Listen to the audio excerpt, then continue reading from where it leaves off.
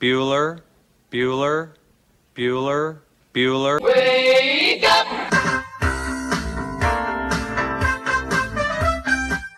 Good morning! Terry Wilson, he's going to throw. Conrad!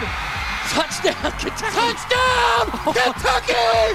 Victory! Kentucky! Like, give your fans what they want, you dinguses. She probably smokes marijuana. Bad girl. Rubbish! Here's Buggers over here. Back outside. This is the point where he always hits it.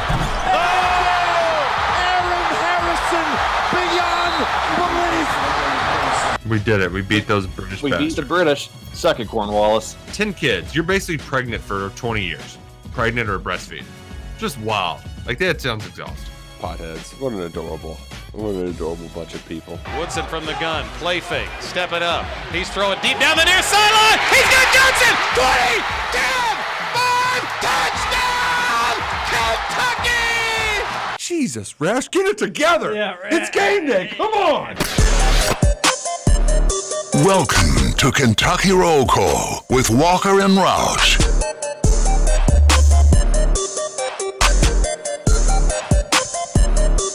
Hello, everybody. Happy Wednesday to you, February 15th, 2023. You're listening to Kentucky Roll Call here on Big X Sports Radio, 96.1 FM, 1450 AM. TJ Walker, Nick Roush, Justin Kalen. Hope everybody had a great Valentine's Day and having a great start to their Hump Day, Game Day edition of KRC. UK takes on Mississippi State in an important game, but aren't they all? 8:30 tonight. It'll be a late one. Nick Roush, how was your Valentine's Day? It was, Was it magical? no.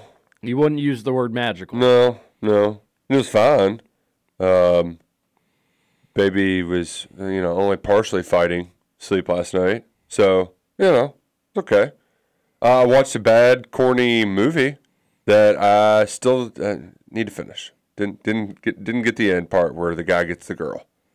It was Maid of Honor, which 2006 chick flick with Patrick Dempsey and Tom Brady's first wife, Michelle. I don't know. She's very average looking woman. Would you say that she's homely looking?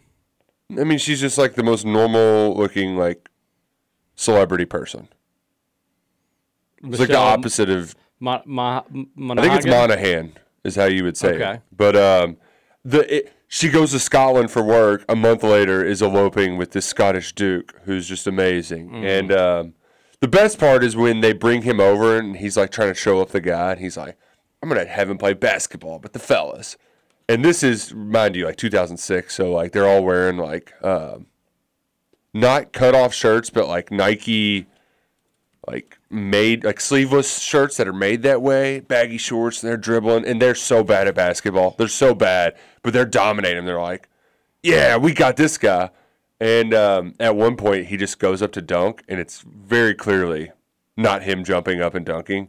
And everybody's just like, oh, the guy can dunk. And so he just spends the whole game. This guy's just dunking on them the entire time. And it's horribly edited. Very funny. Sounds like a terrible movie. Oh, yeah, so bad. I think it has a 16 on Rotten Tomato, 16%. Oh, that's too generous. Scooch, this is where you come in and say you can't always go off the scores. It sounds like in this case you can. Okay. Scooch, how was your Valentine's Day? It was good. I lost a little too much money betting basketball last night. Things just did not go my way. So it could have been better. I could have had a date, could have had a nice little meal, some candy. Didn't get any of that. Just got some betting losses and some slidey platties. So it was good. That's nice that you ended up having a nice one. You should have hopped on the LSU and Providence train. Yeah, that was the thing. I hopped on all the wrong trains. Yeah. If I was trying to get to New York, I took the train to LA. Not good. What did you bet? It was all over Missouri. Oh, heavens. I had the Bucks as well, -9. They end up winning by 6.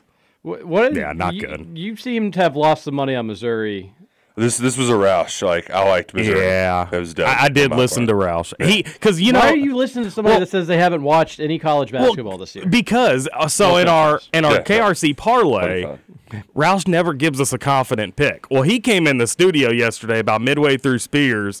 We were in our second break, and he goes, Missouri -6, and the conviction he had in his voice. Plus 6.5.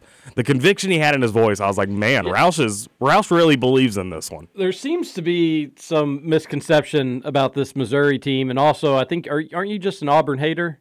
Haven't you made that clear? No, well, my thought was just had a heartbreaking loss at home. Like, Missouri's played well on the road as of late.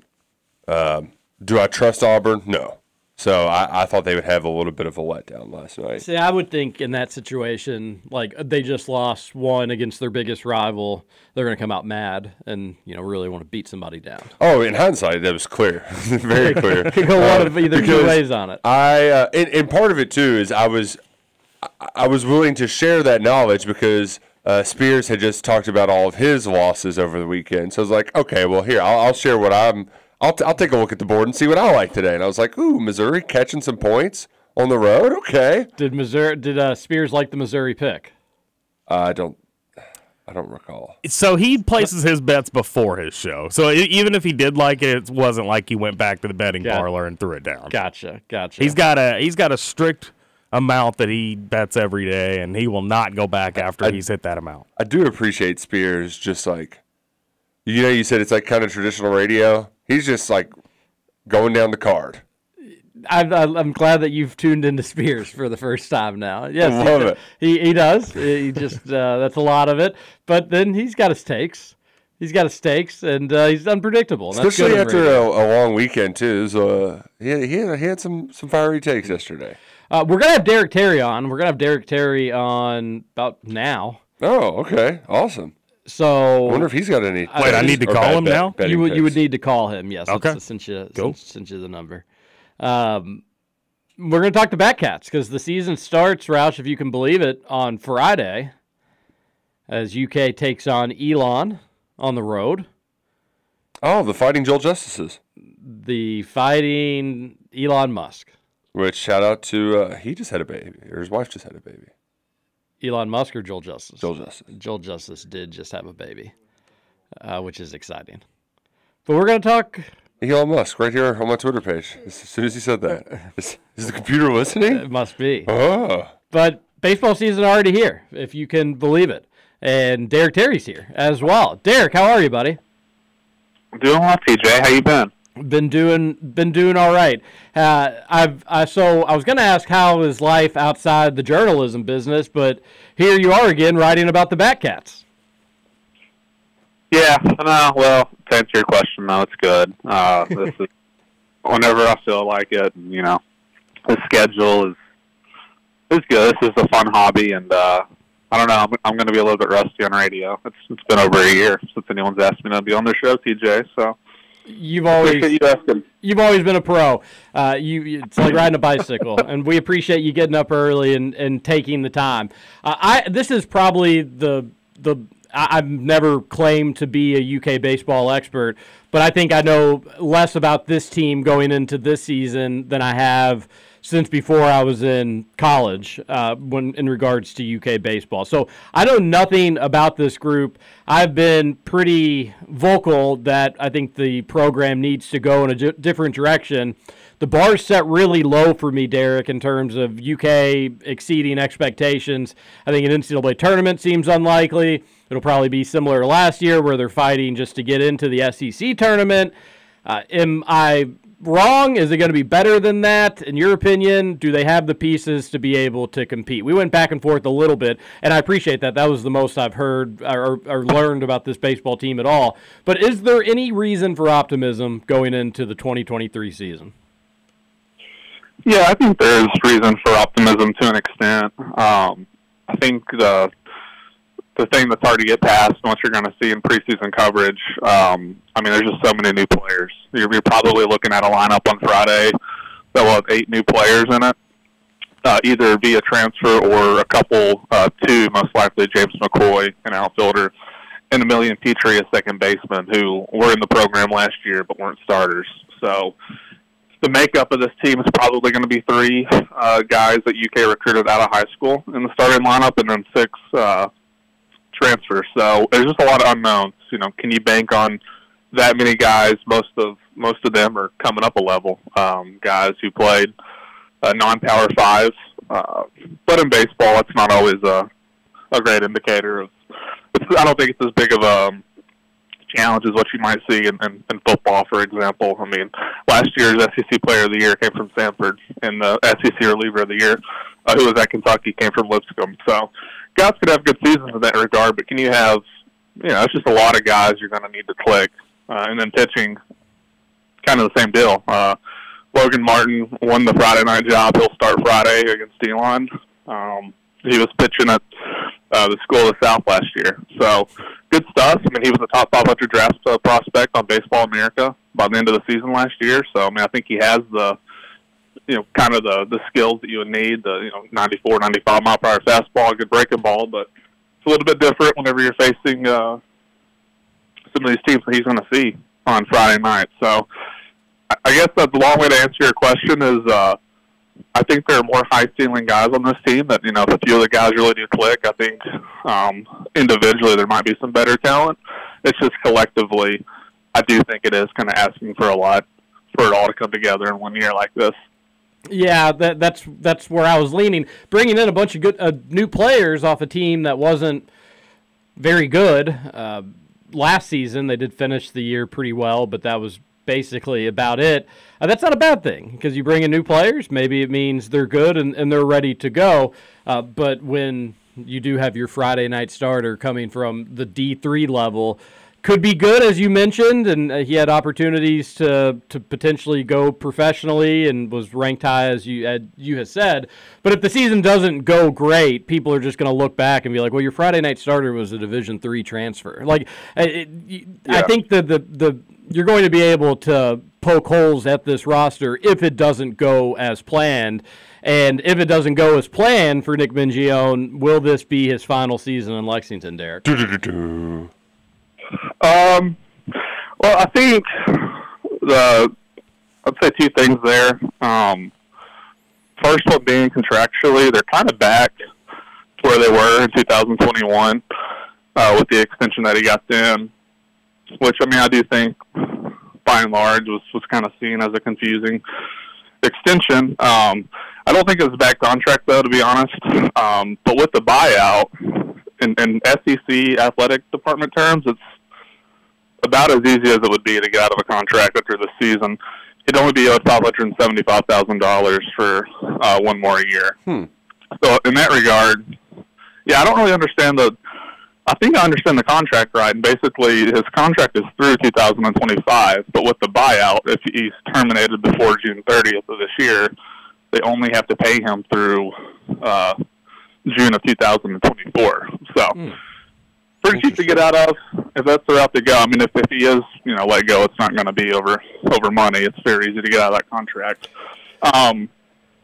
I think the one thing that would probably be a really hard sell to bring him back is if they win fewer SEC games. You kind of mentioned it earlier. I mean, they did play really well at the end of the season last year. And I would argue that compared to 2021, last year's team did have a lot better quality wins. I mean, they had 13 wins against teams in the RPI Top 25, which is a pretty impressive number. If they had the rest of the resume, I mean, say they win 2 or 3 more SEC games, you're probably talking about hosting with the quality of wins that they had, but just the overall resume was not there. So, I mean, I think if they only win, 10, 11 league games, if you don't make it to Hoover, it would be 5 straight years at that point, not counting the pandemic year, that they missed out on the tournament. And as of now, once John Cohen got hired in 2004, this has never been a program that's consistently gone to the NCAA tournament, but their longest drought had been 3 years, and that was Gary Henderson's first 3 years. And then he broke through in year 4, went to the tournament in 12 and 14. So, you're currently on the longest dry spell since 2004. So I think that's already kind of I wouldn't say an issue, but, that's working against them, I would say, Minjion. I mean, I do think it's pretty critical that they either get to the tournament or, like, they're legitimately a bubble team and not kind of how it's been the last 2 years. Like, I know at his media day he said they've been, like, 1 or 2 wins away. Maybe that was true to an extent last year. That was not true 2 years ago in 2021. So for this upcoming year, I mean, if they actually are, like, truly right on the bubble, I could see him, I could see Mitch just going through with another season, because I do think they're doing some pretty good things in recruiting. I think the roster is kind of getting smoothed out a little bit, and they had so much turnover and still do for this season. But I don't know. I mean, I think with that contract, like I was mentioning, it seems like you'll either have a situation where they overachieve and then make the tournament, he probably gets a brand new deal, or, it might be time to look into something else if it's just, obvious that it's not going to be getting much better. But going back to what you said earlier, I think they might be in a similar situation last year where it's, 12, 13, 14-ish type wins in the league. Yeah, and that's what concerns me a little bit. And we're talking with Derek Terry. Make sure you're following him on Twitter at Derek S. Terry. And if you are a fan of UK baseball and you want to keep up with the season that starts on Friday, make sure you're subscribed to his Substack, batcatcentral.substack.com. Somebody's using that branding. Yeah. Not the actual UK. Makes no sense. Which is wild. But that's one of my concerns, Derek, is that this, and I don't think it's going to happen, but where UK has average but decent season playing in the best conference in America, they sneak into the tournament, one of the last teams in, they promptly go 0-2 in the regional, or 1-2, don't really threaten for a super regional, and Mitch Barnhart says, you know what, this is progress, because technically it would be, but it just feels like there's no life in the baseball program right now. And this is a baseball program, when it's doing well, it's played in front of packed crowds, and it's been played in their home stadiums have been full. Hasn't been Kentucky Proud Park, although that series against Tennessee last year was pretty good.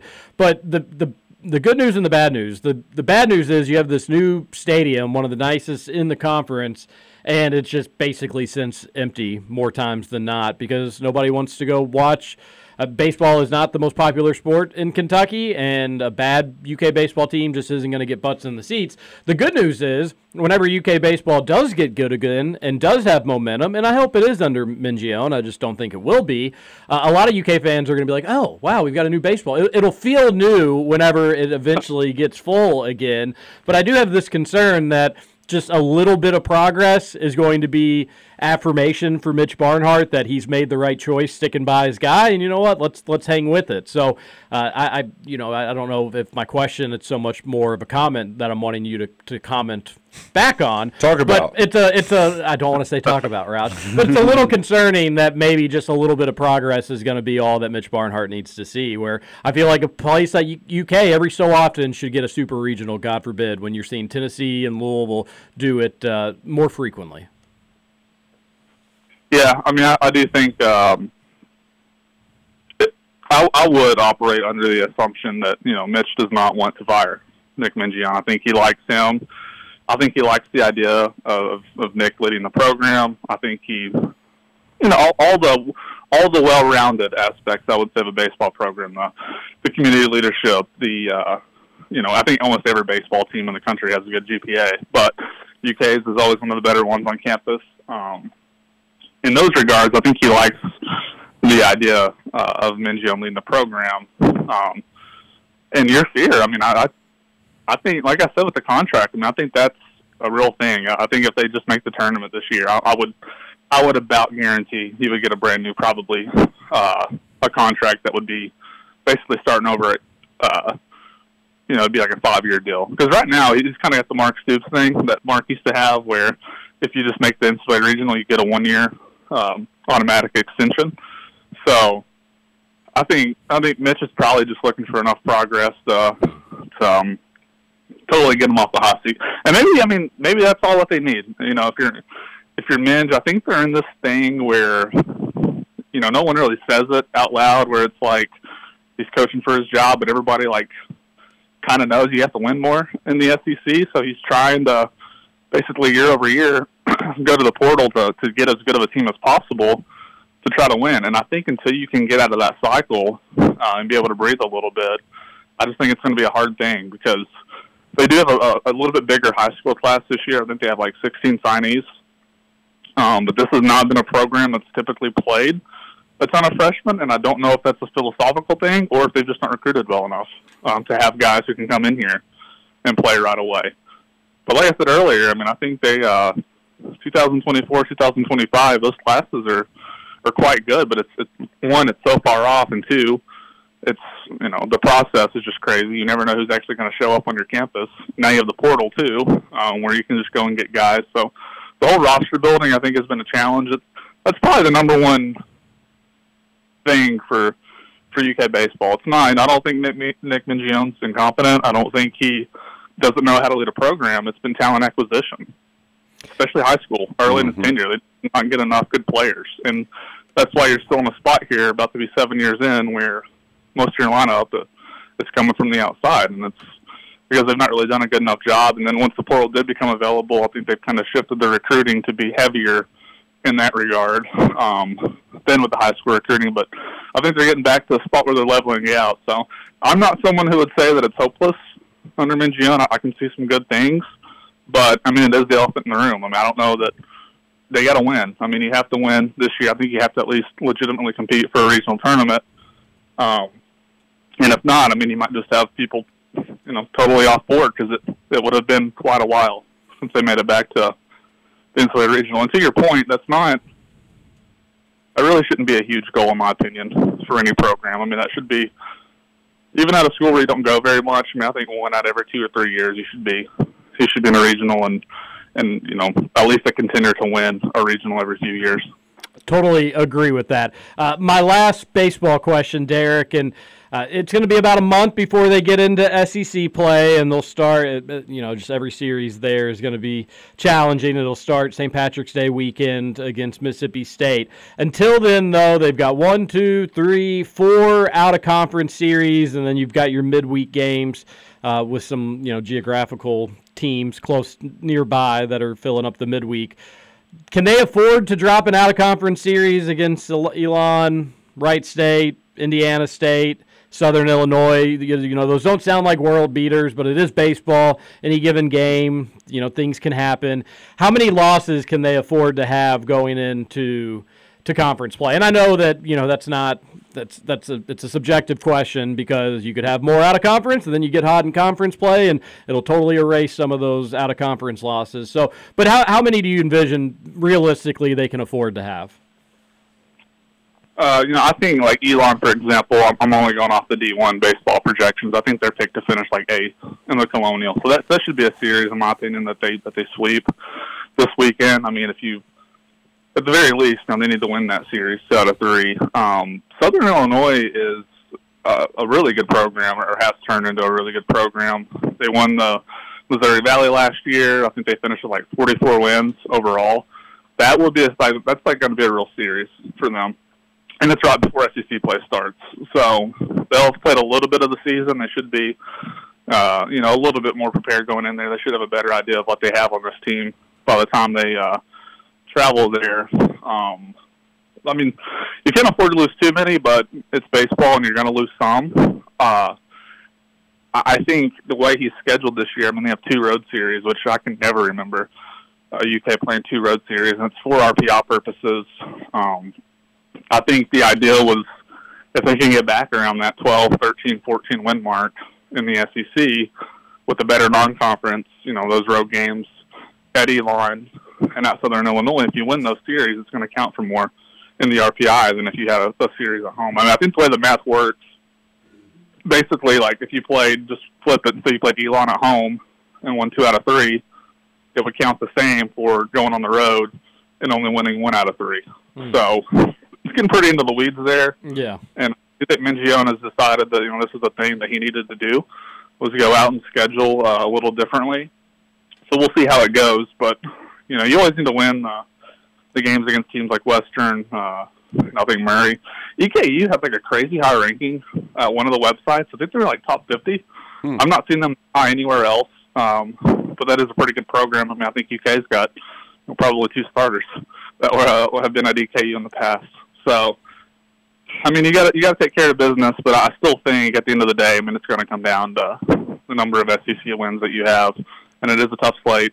But if you can get, around 13 or 14 in the regular season and go to Hoover, I really do think with this schedule, you're going to have a great chance to get in. It's just, can you do enough to, you have to really take care of business against Missouri, I would say Alabama, Georgia, Mississippi State even, a team that really fell off last year. Those are the games you got to do some damage in because it's going to be tough sledding on the road at Tennessee, at LSU. They play Texas A&M at home, which is going to probably be a huge series, but they're also a preseason top 5 team. So the opportunities are going to be there. It's just going to see, you have to see how many wins they can actually pull out of that group. Derek, we've loved all the baseball talk. As I mentioned, I know as little as possible going into this season. You've actually made me a little bit more optimistic. Hopefully they can get some wins in the out-of-conference. One question, and you can answer quickly before we get out of here, not baseball related. Oh. What do you have? Oh, this is what I'm excited to rip off the Band-Aid because Hot Take Terry is here. Kentucky baseball, they might be dealing the margins. We're not used to that with Kentucky basketball in the bubble. So, Derek, is it time to get rid of Cal? Fire Cal. I love the hot takes from Derek Terry. Now, what's your spicy hot take now? Are the Cats going to make the tournament? Is Cal going to be here next year? I need to know. I get the sense, Derek, that you are fatigued with the state of UK basketball. So, and since you've been out of the journalism biz, although I do appreciate your Substack and hopefully folks will subscribe to it, I feel like you've kind of let your hair down a little bit. So, first thing, I never said fired because I live in reality, and no one is going to fire someone who's owed $40 million. Sure. So I know he's not being fired. Would it hurt my feelings if he left? No. I think this program has definitely reached the point. If you're someone who, one, there's not like a clear favorite to replace him, I would say, which is going to give people pause. And two, the recruiting class, he's done just enough here in his tenure that I think people are going to hold on to hope that he's going to turn the clock back a decade, and this class is going to come in and they're going to be like it used to be. I don't think that's going to happen, but I think it's at least a legitimate viewpoint. Make the tournament. I'll be optimistic today. Yeah, I'll say they sneak in. Don't really make any noise. Same problems that they've had all year will probably hurt them the first round or two. I mean, if they just win a game, I think that'd be pretty good for this group. But you also got to think about the preseason expectations, and we're talking about just barely sneaking in. So. I don't think he's done a great job. I don't think he really has any answers for this team. Through that South Carolina game, I think you could definitely argue that was his worst coaching job at UK, even worse than you can at least have some built-in excuses for the COVID year. But, that up through South Carolina was just awful. And, has South Carolina won a game since they beat UK? I don't think they won one more. I don't think they have. G.G. Jackson was trending because he got benched and hasn't been playing for South Carolina. Well, I had the Vanderbilt game on last night. I think they had 2 wins in the league. I think they might have just won a game. So, regardless, we're talking about scraping the bottom of the barrel here. And for that team to come in and beat you at Rupp, I legitimately think it might have been the worst team in my lifetime to ever come into Rupp in the SEC and beat them. So, I think it's pretty much been a disaster, but they got it turned around there for a minute. But, no, overall, I have very little confidence that however much longer he's here, that they'll actually be among the elite teams in college basketball. That's the sense I've gotten from your Twitter. It's been entertaining to follow along, and hopefully everybody does. And hopefully we have you back sometimes during this baseball season. You can fill us in on what's been going on. We're going to be watching, but you know more about all this than we do. So, Derek, we really appreciate your time this morning. All right, thanks, guys. It was good talking to y'all. Derek Terry, baseball genius when it comes to the Batcats, knows the situation with Nick Mingione's program better than anybody. I just appreciate him giving some nuance. Actually, they are kind of close. It's not just lip service from a coach. And they might be getting there, but they're still playing with fire. Yeah, the sense I got, you just listened to the interview here on Kentucky Roll Call, is that they're better, or it seems they're getting better players into the program, but comparatively to the SEC, it's tough. Yeah. It's tough. It's still not exactly where it needs to be to compete. And I like that he said that, yeah, they may make the tournament, they may go to a regional, but that really shouldn't be a big deal. That's something that even just average programs should be able to do every few years. And I did not realize this is the longest drought UK's had from a postseason perspective, which that's not good news whatsoever. No, not great, Bob. Makes me a little worried, too, that your Friday starter, you're like, big game starter. It's Friday, it's weekend series. Let's get things off on the right foot. It's a D3 transfer. Yeah. Not even D2. Center. Yeah, that one of the messages Derek told me was like, it's a little different going against LSU on Friday night than center. And I'm like, you know what? Just a little bit. You're totally right about that. I also love Derek's basketball hot takes because I know particularly covering Kentucky basketball it's so much more easier to get fatigued because like the grind of it, the height of expectations, and then also having to like use Cal's words and stuff when like he's just doing quick press conferences and giving you gobbledygook, you can get so fatigued from it. So like I could see Derek being quick to be like, all right, I'm done dealing with this. Yeah. It's not moving in the right direction, and we're just getting the same old stuff from Cal. No, he hasn't been happy, and how could you be? It's been a disaster of a season up to this point. We need to go to our first break. We'll come back. We'll talk about the game tonight against Mississippi State. It's a big one. Yep. It's one that UK actually doesn't match up terribly against Mississippi State. No. The issue is that just doesn't really seem to matter how they match up against teams as of late. It's been a look in the mirror sort of problem for UK, and we're going to talk all about that. This is KRC on the Big X. TJ Walker, Nick Roush, Justin Kalen. Appreciate Derek Terry coming on. Carry me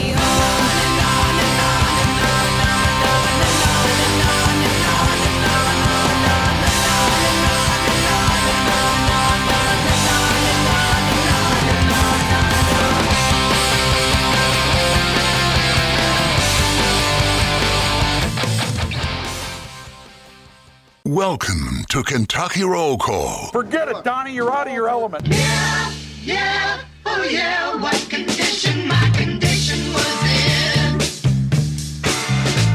I woke up this morning with the sun down, shining in. Welcome back. Kentucky Roll Call here on Big X Sports Radio. TJ Walker, Nick Roush, and Justin Kalen. Again, thanks to Derek Terry for his analysis and expertise on Kentucky baseball. Good hearing from him. Good dude as well. Follow along. Thornton's is good also. Good place to stop in the morning. Get yourself a breakfast, coffee, whatever you need to get fueled up and ready to go. Well, maybe your car quite literally needs to be fueled up and ready to go. With the Refreshing Rewards app, you can see gas prices in your area, see all the other specials and deals and discounts inside the store as well, but you'll save money each and every time you go to the pump to fill up in this economy. How do you say no to that? And then if you're not a Refreshing Rewards and you're downloading the app for the first time, breakfast on the house at Thornton's. It's good. It's good for you. And the Thornton's text line is great for you. Text on in 502-414-1450. Shout out to Kelly Leonardo and Alex Cupper, who had a birthday yesterday. Plumley Bros had a birthday yesterday as well. I don't think the real Plumley Bros, but the KRC Plumley Bros. So happy, the real Plumley Bros. Happy birthday to them. Both of them? Both of them. They're twins. No, they're not. Basil. Are they really? Yes. Actually, I didn't know they were twins either. I guess there's a chance that one could be like 2 years older. No, potentially not same birthday. Come on, but, were they Neil Brown? Their dad. But it's I'm fairly certain that they are in fact twins. Yeah, I didn't know that either. But that's because Plumley Bro 2 doesn't listen anymore. So yeah, he's a hater. He could suck it. Yeah. It's not his birthday anymore, buddy. It's time to grow up. Scoots, big one for the Hoosiers tonight. Yeah, I'm pumped. I am pumped. I hate that it's 9 o'clock, though. We finally got rid of all these Kentucky 9 o'clock games, and it's all, here you go, Indiana. You have a 9 o'clock game. Don't worry. Kentucky plays at 8:30. That's true. Did you true. see the video of Northwestern's coach grabbing a Purdue player before their final play? No. Like, Purdue, I guess, needed a quick bucket. I think it was like literally the last possession. And their coach is out, like coaching, telling his guys where to go. But they're kind of got a full court. Let's slow down Purdue a little bit, make them chew up a little bit more clock than they can afford. and there's a Purdue player right next to him, like as he's kind of giving his instructions, and he just kind of grabs the Purdue player, like puts his arm around him, and then the Purdue player like swats him and is like looks at him. He's like, "What are you doing?"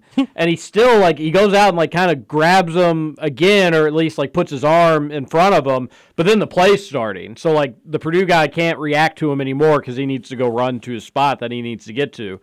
But it's that's weird. It's not a good look for Northwestern. If you're if you're an opposing team, if I were a coach, I would coach my players. If the opposing team coach ever touches you, like, make a huge deal about it. Fall down, throw your hands up. Like, don't necessarily push him back, but, like, if if you can get his hands caught on you, put his hands up so it makes a big scene.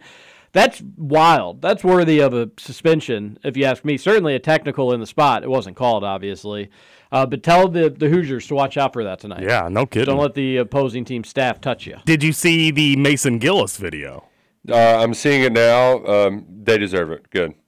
Like players should not be held accountable for students being jagaloons during the court storm. That's what I posted on Twitter last night. Like you all know, I am not a Purdue guy. I am the furthest thing from a Purdue guy. But what the hell is Mason Gillis supposed to do in that spot? He's being mobbed by students. You got to get out of there somehow. No, I don't disagree with that at all. I haven't seen it. If you hear TJ, this is great radio. Yep, great radio again. And it's just him storming through the crowd and shoving some students. It's very quick. He just kind of gives a forearm to a kid's face. Did he get in trouble? I don't think so. I think they're putting it out so he does get in trouble, but it's like no one should ever get in trouble. I mean, this for is that. why like Northwestern can't be good at things, right? At least they do better court stormings than Vanderbilt. Yeah, at least they do better than that. But this shouldn't be a big game, Scoots. It's Northwestern. Scoots, I'm glad you clarified in the tweet that you're not a Purdue guy by any means. Not a Purdue guy. Not a Purdue guy. I would have thought clicking on your Twitter header with the IU basketball court that you may have been a Purdue guy, but I'm glad on the tweet that I've been clarified. Not a Purdue guy. Yeah, Roush, like you're right. When a Republican dies and Democrats like, I did not like this politician. However, or like they are dead. Somebody gets hurt for another team, like if the Bears player gets hurt, you'd say, as a Packers fan, just need to clarify that I don't like this person, but something bad is happening here. So I care. I can put that aside briefly. You're a big person, Scooch. Thanks. You're a big person. No, that is wild. Like that shouldn't, just based on that clip. If there was more, then maybe he did something that you shouldn't have done. But yeah, that's nothing. Own coach holding people, but it's a big one. I feel like I would be a little pessimistic as an IU fan. Just a little bit, yeah. You're on the road. You're kind of coming off a narrow win. This seems like a let go of the rope sort of game, and it'll be all right as long as you bounce back the next one. Well, and we've already lost to Northwestern at home. Oh, I didn't realize that. Yeah. They beat us at home. People forget that. But, Roush, you're right. I mean, this shouldn't be a big game. That. Every other year, a game against Northwestern is like a game against Vanderbilt for Kentucky. But this isn't your grandpa's Northwestern. They're a good little team. They've got some nice talent on that team. Yeah, I'm not feeling good about it. They've got the exact same record as IU. Yep. IU ranked 14th, Northwestern not ranked. But no, it'll be a good one. Good night of basketball, especially for the local teams. U of L 17-point dogs. That's it. At home against Virginia. You can get in the door for $12. So cheaper ticket than spread. Wow. Although I'll say this, embarrassing for Tennessee, top 10 matchup in Knoxville, you can get in the door in Thompson Bowling Arena for $24. So just double the ticket price for a U of L game where things stand right now. Oh, but their basketball program. That's a weird line. Tennessee 3-point favorite against Alabama. They lost back-to-back games on buzzer beaters. Now they're favorite. You get another good top 20 matchup. Xavier, Marquette, Big East is just so fun. That Providence game last night was awesome. Yeah, I had Providence money line, so that was a great game. It wasn't like I could afford to have them. I took LSU in the points, so they were 4.5. Betting against teams that just beat Kentucky, profitable, financially profitable. So Georgia just beat Kentucky. Oh yeah. I really was like, maybe I'll take LSU money line, but I said, LSU has really stunk this season. I'll just take the 4.5 points. I feel pretty good about it. They were winning a lot of that game. Georgia hit a shot, I think at the buzzer, but right near the buzzer with like just a few seconds left to take the lead. It was a cover for LSU. But Big East basketball, it is night in, night out. Just good product. They got a good thing going on there. So I have a bet going on with my roommate. Can I get your all's input on it? Sure. we've got a national championship winner bet based on conference. So he's got 3 conferences. I have 3 conferences. I've got Big East, Big Ten, and I think I may have took ACC.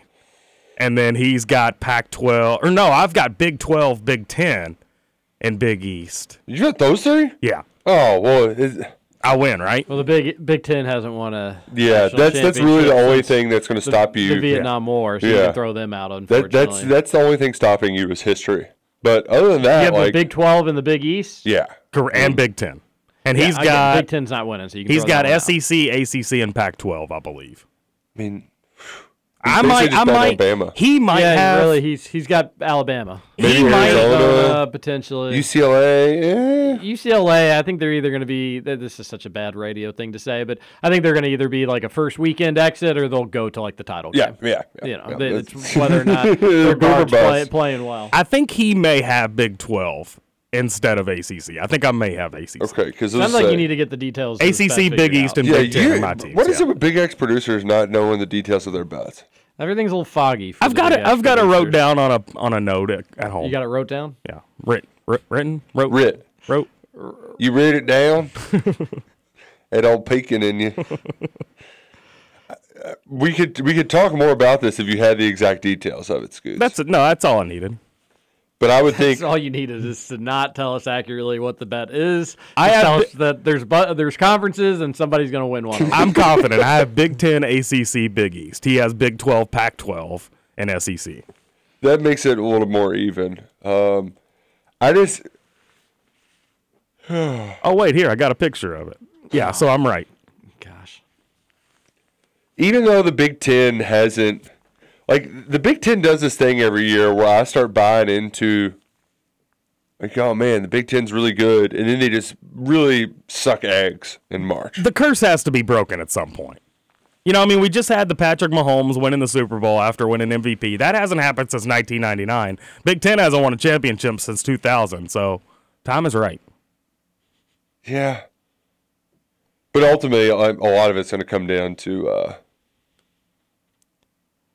how, like, this Kansas, like, Big 12's got a lot of top heavy as well. Yeah. So I just think in the Big Ten, it's only Purdue and Indiana. That's it, yeah. And while I am a big fan of Purdue, certainly could see them going to the Final Four. Definitely wouldn't be shocked if they didn't make a Final Four. Their guards are all freshmen. I think that ultimately comes back to hurt them. this would be fun if you did it. And then IU's just not winning the national championship. If you did it unless it's played in Assembly Hall, which they did play tournament games in Assembly Hall, but IU was not there. No, they were not there. But if you did like a point system for each conference, like advancing through the NCAA tournament, so first round win gets you a point, second round win gets 2. If you did it that way, yeah, that's interesting. Because then you can have teams go on a run, not necessarily win it all, and there's still some rooting interest there. Yeah, I think I'm going to change it to that. I like that. Well, I mean, we're only betting a dinner on it, so it's not like a crazy amount. All you can eat crab dinner? Maybe. Come on. Although that's coming to an end. It ends soon. Yeah, well, that's because fish fry season's about to start up. Isn't that next week? Yeah, last Friday we had a fish fry this week, TJ. Wow. Yeah. That's exciting. Lit right around the corner. Get your king cakes ready. Yep. Mardi Gras. Cats take on Mississippi State tonight. It's going to be a tough one for UK. You did not have Wheeler and Frederick practice on Monday. Nope. We don't know if they practiced yesterday. Nope. No, that we don't know, or no, we don't know. Yeah. So undetermined if they're going to be able to go tonight or not. Probably found out about 8:00, 8:30 tip-off, SEC Network. Usually Cal lets us know on his pregame radio remarks. Can they win without those two? Yeah. Is it a lot harder? Definitely. Because Mississippi State is a grit and grind team. Now, you have the kind of bigs that, at least lengthwise and size-wise, you probably match up with. I'm a little worried. Little worried that if you don't have folks knocking down outside shots, Tolu Smith, he's got length over Oscar. He can score over top of him. And the rest of UK's bigs haven't exactly. SEC opponents have taken it to them. And I know that this is a new head coach, which I just learned his name yesterday, Chris Jans. I wouldn't have gotten it right. Yeah. Isn't that the guy's name from Mean Girls? There's a country music guy named Chris Jansen. I don't know any of the songs he sings, but whenever I hear Chris Jansen, I just want to say, Jansen. Okay. But when I think Mississippi State basketball, though, I think they just want to beat you up. Going all the way back to the Rick Stansbury days, they're going to play physical, and Kentucky had, even Oscar, when teams really take it to him, has struggled. So I'm a little worried about this one. Chris Jansen sings "Buy Me a Boat," by the way. You can buy me a boat. That's right. Maybe we'll hear that on Country Thursday. And some silver bullets. Scooch, we didn't ask the chief meteorologist for the weather today. Oh my gosh, amazing! You got tea time? No, I know somebody that they got room for one more at 9:15 at Shawnee. I have to work, unfortunately. But and it's not going to be the best day for golf. It's going to be pretty windy today. So if you can't control your ball already as it is, it's going to be tough. Maybe the wind will knock it in the right direction. Maybe, yeah. Yeah, I think we have a text on the Thornton's text line about that. Wind for golf, there probably is a breaking point, like if you have 60-mile-per-hour gusts. But assuming that you're not at risk to be injured or have some debris come and hit you, we're not good enough golfers where it really matters. And oh no, the wind may be bad and you may shoot a 99 instead of a 92. Oh no. The wind excuse need not apply to me. Yeah, you're not exactly wrong, but we're going to get, I think, 40-mile-per-hour gusts today. If you get a 40-mile-per-hour gust while you're hitting, if it's coming from left to right or right to left, your ball's going to go off track wayward. My point is we hit terrible shots all the time. Speak for yourself, pal. I've seen you golf. You hit more terrible shots than anybody. That's not true. It's true. You fell apart in the Big X Scramble, and it's been the elephant in the room ever since it's happened. Because I got hammered. Really has been. We had intern Jacob. I didn't need to perform. Typically, how is this? People forget intern Jacob got bullied about Rich Brooks and hasn't just shown his never face. Never showed up again. Haven't even heard from him. Yeah. But Scoots, I think the wind is more about it just being unplugged. Like the one time we played on a random day of the week, it just wasn't fun because it was so windy. Yeah. Just didn't feel good. It does take. I think it'll be nice today. That's a different story. That if the wind makes it so it's just unbearable to be out there, it's cold or something, then yes, that's not good. I do think it takes a lot of the fun out of it because you have to start. There's so much to plan for in golf already that when you have to start factoring wind in and aiming your shots different places, it does take a little of the fun out of it. Scooch, you don't hit it where you aim. That's the whole point. I do. You don't know. You do not. 82% of the time, I hit it where I'm aiming. What are you talking about? You're just. You ain't played with me since the Big X Scramble. And you've played how many times this winter? Twice? I've played once this winter. Okay, you're at the top of your game. But I was locked in. I hit 10 of 14 fairways. Even on a par 3 course. And then, no offense, because I'm not a great golfer either. I said plus 3. You were not, initially you said even. You came down to plus 3, which is still wild. You wouldn't come anywhere close to that. The wind is not your biggest issue. You being a bad golfer is your biggest issue. This is unbelievable. I'm in the same boat as you. You're firing me up. I am not a bad golfer. You are a bad golfer. Here's the thing. Wind is not impacting your score. If you consistently are in double digits, you're not a bad golfer because only 20% of golfers are consistently in double digits. Yeah, but just because you're in double digits doesn't mean you're good enough for wind to actually matter. And you were trying to cheat on the scramble left and right, so I can only envision what you're doing when you're playing your own scores. Oh, that's good. We'll count that one. Scooter Dingus roast hour. Good grief. Scoots did not try to cheat. The integrity of the Big X Scramble remains intact. Although the team that won was not KRC not even Big X listeners. We're not really sure how they even showed up, and they were very persistent about their Pacers tickets. They were. We'll have to. We've got what 6 months? 6 months to figure out the Big X Scramble. We've got some changes to be made. Yeah, not letting Scoots get blacked out on the back nine. Yeah, maybe we do drinking ticket limits. I don't think I got drunk in that tournament. Well, you played like it. Didn't have a game or something that night. I want to say I had a game that night. Oh, that's ever stopped yet. Here we go.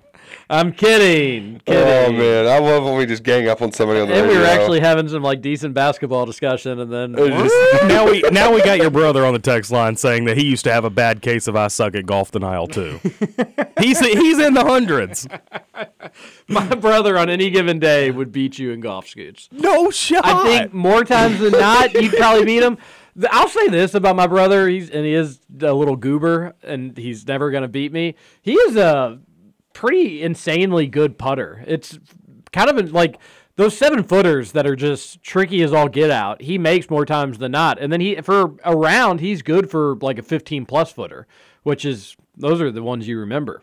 So he's pretty solid. I think he'd really get you on the green, Scoots. I would get him around the greens, though. There is no way he's as good a chipper as me. I had a chip in on Saturday. Oh, now first round of the year. Got a chip in on Saturday. First round of the year. Now we hear about this chip in on Saturday. You're pretty solid around the greens from what I remember. But here, I'm just letting you, Scoots.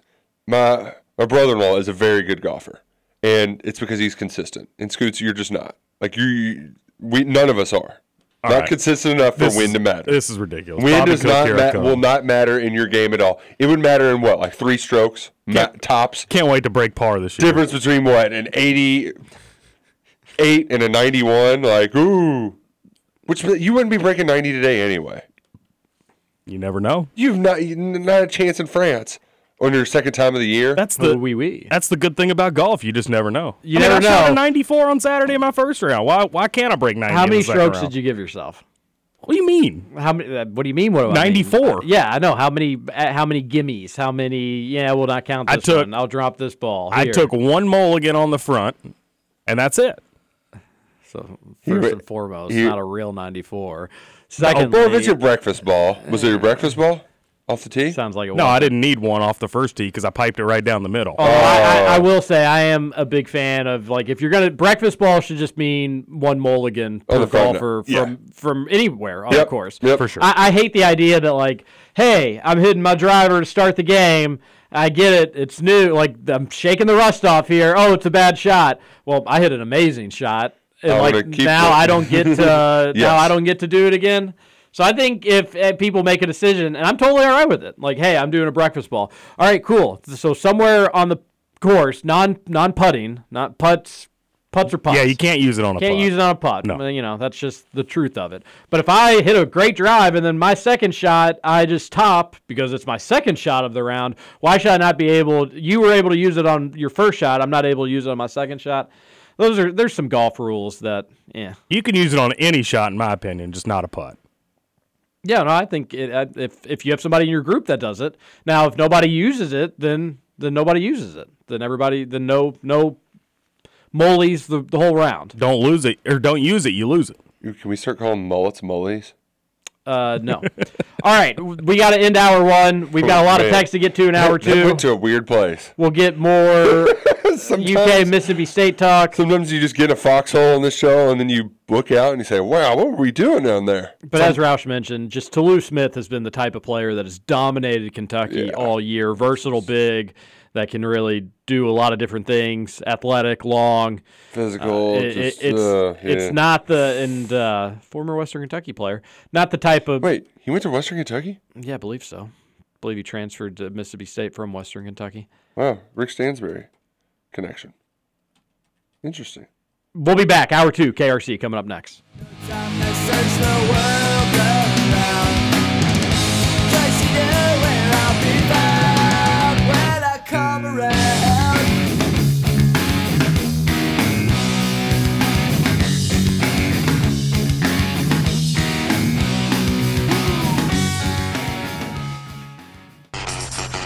Over? You say over? I ain't heard no family. Welcome back for hour 2 of Kentucky Roll Call Nothing is over until we decide it is. with Walker and Roush. We're just getting started, bro.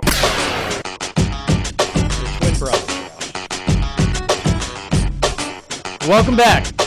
Second hour, Kentucky Roll Call here on Big X Sports Radio. TJ Walker, Nick Roush, and Justin Galen. Fun first hour. It's nice to get some baseball talk before the season starts on Friday. We'll get more basketball talk as does the season end tonight. I mean, the sad truth is, like, probably not. When would UK season technically be over? Let's just say how many do they have to lose in a row? If they keep losing, I don't think it would be tonight. Although again, just not doing yourself any favors. So if they lost tonight, they could afford even a loss to Tennessee, and then they'd have to win out. Yeah. Who's the next Tuesday game? Florida. Oh yeah, it'd Wednesday, be that game. That'd be that game. Yeah. Another Wednesday. Interesting. But yeah, I think it would be that one. So I think you got to win one of your next three if you're UK. Win two of your next three, and you're probably like back on the right side of the bubble. And then you'd finish with Vanderbilt. Just don't afford a loss there, although Vanderbilt's solid. And then at Arkansas, you could probably afford a loss there. I think 4 and 6. If you get 4 and 2 in your final 6, if you can win 4 out of your final 6, you're definitely in. But if you're going to win 4 of your final 6, it probably starts with a win tonight. 3 of 6, you probably got to win 2 in conference tournament. Does that matter, though? If you go 3 of 6, I think you're going to have to. No. Like, do conference tournament games matter? Up until the conference championship game, supposedly. Which is really dumb. It's ridiculous. But I do think they matter to some extent. I mean, 2013, that's what sealed UK's fate in the NIT. If they beat Vanderbilt, they probably still need to win that other game, but then they're probably in. So I guess it all comes down to who you play then. Do you get hot? That sort of stuff. But if you beat Mississippi State, then you take care of business against Tennessee at home, you're probably looking good. You're probably back in a good place with the bracketologist bubble boys. Then if you lost, and then you'd have 4 final games, and you probably would just need to be 2 and 2 in those. So, like, again, it's just another example, Roush, of like, hey, just get it together. If you all can just get it together, it's okay. It can still be all right. But I have less and less faith of this team being able to do it. I think that's the overall sentiment amongst the fan base, too. Is it's like, yeah, you can. I'm not going to buy in until you show me more, though, because we've bought in multiple times. Bought in for the Kansas game, got let down. Okay, Kansas is pretty good. All right. They hit a bunch of shots. Yeah. Sometimes that happens in basketball. Well, and then you do it against Arkansas, and okay, they didn't just hit a bunch of shots. They shot 72% and a half because you suck at defense. Yeah, you had one of the most entertaining first halves in terms of back and forth, good tempo, good pace. One team was able to exactly do the same, even better, and another team just fell totally off the map. Yep. Yeah, it's and then what do? All right, backs against the wall. You go down, you play a Georgia team you've already beaten. Oh, you all look horrible, and you're injured, and it's just not going to be your night. Oh, actually, second half, let's give ourselves a nice 4-point lead here. All you got to do is just pretty much play level with Georgia the rest of the way. 18-4 run, boom, loss over. So confidence in them being able to figure it out against teams that are also desperate, also hungry, also on the bubble. I've lost a little bit of faith in it. However, I hope that I'm wrong. I think the line is a little interesting. And this does seem like with this team this year, this is a game they're going to come out tonight and be really competitive and maybe even win when it comes down to the final shot. With the way the season has gone, this would be a perfect, like, you pull you back in a little bit sort of game. Oh, yeah. And that's why, spoilers, I'm going to end up picking Kentucky to win because I have no confidence in them, which is why they're going to prove me wrong. You excited to see DJ Jeffries for Mississippi State? People forget that he plays for them. One-time UK commit? And plays for Ted Cruz. Yes, you think Mississippi State's coach looks like Ted Cruz. Not running for re-election. Not running for presidential election, running for election. I don't know how he finds the time to juggle between Starkville and D.C. DJ Jeffries averaging 9 points, 6 rebounds a game. Solid role player on their front court. Second fiddle to Toulouse Smith, who is a really good player. It would be the ultimate just kick in the groin if like DJ Jeffries went out and played like the best game of his career tonight. It would feel like the way this season has gone. Do you expect anything else? Yep, nope. That's exactly what's going to happen. Let's get into the Thornton's text line. Oh, new mock draft. 502-414-1450. Whoa. Todd McShay has Will Levis going to the Raiders. No, I could do without that. You know, you're just begging for me to do that more. That's where Aaron Rodgers is going, so he'll have to sit a couple of years. Aaron Rodgers is about to start his darkness retreat. I thought he did it this weekend. No, after the Super Bowl. It's this weekend. Oh, okay. And he's released like pictures of it. This is just black screen. It's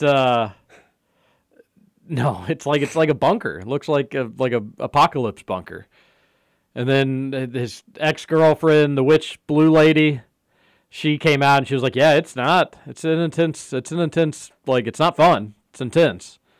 Which just why? Does he get to eat? I don't know. Yeah, there's like a slot in the door. They put in libations, but I just. He's gonna get the answers on if he should continue to play football. Not only that, if he should stay in Green Bay to play football. Like if you, multifold questions. I mean, what kind of weird place are you mentally that you feel like you have to do this to yourself to find clarity? I think that's a fair question. It's not. He came out yesterday and said it's not clarity if he wants to keep playing football or where he should play football, but he just likes to do this with his life. See where his life's at. Yeah, I think Roush's question of like why. Why? Like you can go to just a regular retreat, like you don't, and like meditate and stuff. You don't have to just like deprive your senses for 4 days. But I guess if it works for you, it works for you. He's just trying all this new stuff. And how many times, like how often of this 4 days is he on drugs? I don't know, but I just think it's very funny to see a guy who very clearly wanted to be in the fun hippie phase of their life in college but couldn't because of football, now do it as a 40-year-old that's still in the NFL. Yes. It's just fascinating. Because, like, I don't know if you had a hippie phase, TJ. I certainly did in college. It was like a year or two where I was just... What did your hippie phase consist of? It was a lot of music, a lot of just mellowing out. Saying yes to a lot of things. Like, there was... All right, let's try it. You know? Whatever it might be. We're just going to go with the flow. So just, whether you're camping out or doing some music festivals or some, what's the name of that? You're just, whatever. You're open to it all.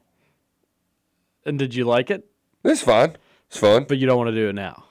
No, I mean, I got responsibilities. I mean, and it was a fun, like, I would have gladly stuck in that phase, but, like, it also is exhausting because a lot of those people are like in the service industry, and that just wears you out. Yeah, I think Rodgers is kind of a weird guy. Knows that the sun is setting on his NFL career, and he doesn't have to be as engaged football, macho man sort of stuff, and he can have more fun with like what he likes to do personally.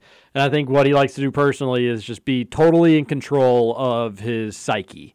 And when he can do these retreats, it can just allow him to wander judgment-free. Allow his brain to, he's just going to do drugs. He's just going to do drugs. And allow, him to think things differently and... But, that just sounds like not a fun way to do drugs either. Being with other people is a fun way to do drugs. But being by yourself, you can go to some weird places. This is more intense than I think drugs that you're familiar with. Who wants to do that? Him, and he's really rich. He's choosing to do this stuff, so it is fascinating. I do think it's a fair question that, what about just therapy? He's just addicted to doing off-season drug benders, just talking to people. This is kind of what it is, right? He's just going on a 4-day bender, but by himself. Yeah, it's a judgment-free, just trip chamber. What? So the Raiders have the 7th pick, right? It's true. Yeah. This would be the scenario where Levis slips. Slipping to 7th is still not the end of the world. Yeah, but we want Levis first overall, just so we can cash some bets. But I did like though that because it's going to bounce around all over the place. We got a long way to go. There was some dude that was talking with Chris Long, and he was like, "Listen, I know how NFL guys are. They fall in love with the big quarterback with a strong arm. This is probably where it's going. He's probably going to be the first one taken. The traits, everything, you saw the Bears trade up for Mitch Trubisky, it just... And the hit right there, I don't know what exactly it is, but, I'm sure some will talk themselves into, a Matt Ryan. Oh, yeah, not the greatest college career, but Definitely showed flashes, had one really good season. And look at that guy. He won an MVP, took you to the Super Bowl. I'm curious what the takes are going to be because it's always felt like the Colts were the fit standpoint because of Chris Ballard, the GM. But I'm wondering if that's – I mean, hell, with this Eagles OC being their coach Stinson or whatever, I mean, the running stuff he did with Hurts, Will could do some of that. So I'm sure they'll still say that that's going to be ultimately probably the best fit for Levis. It'll be interesting. When is the draft? Always around Derby time. Week before, April 27th, and Kansas City. So, and since Levis is going so early, we'll get to go. So maybe Luck and I can go hang out with our old pal Jason Anderson. Wow. Yeah, it'd be fun. Jason Anderson very much defending the call, which I never understood. If your team wins and you have a questionable, controversial call, I'd play into it. I'd just be like, yeah, it was a horrible call. Stick your tongue out at them. What are you going to do? Can't change it. I love that I listened to a little bit of Big Cat this morning, and there's the Eagles conspiracy theory is that it was the turf's fault for the Eagles losing because the guy who is in charge of the turf is a Kansas City Chiefs fan, which... That's really dumb, but that would probably be the smartest thing Trevor Kelsey said in 2 days of radio. Yep. And the best part about it is they both have to play on the same field, but maybe he could have tipped off the Chiefs that it was going to be slippery because the Chiefs only slipped on 14%. The Chiefs defense slid on 14% of the Eagles' dropbacks, 38% of the time the Eagles slipped on Chiefs dropbacks. So maybe they were tipped off. They didn't have to change their cleats. The Eagles did. Big Cat threw a putter in the water at a putting place the other day. Sounds like fun. Putt place. Yeah. I saw that. It's like, what an idiot. I saw that. He's not a good putter. Clearly. Oh, man. Scooch, my friends are ripping you on the TJ Walker personal text line. For golf? But he said Scoot's not wanting to play golf because it's too windy is wild. No, I didn't say that. I'm working today. I would love nothing more to play golf in the wind. Wind messes with you. Oh, no, not a few strokes off your 90s, low 100s round.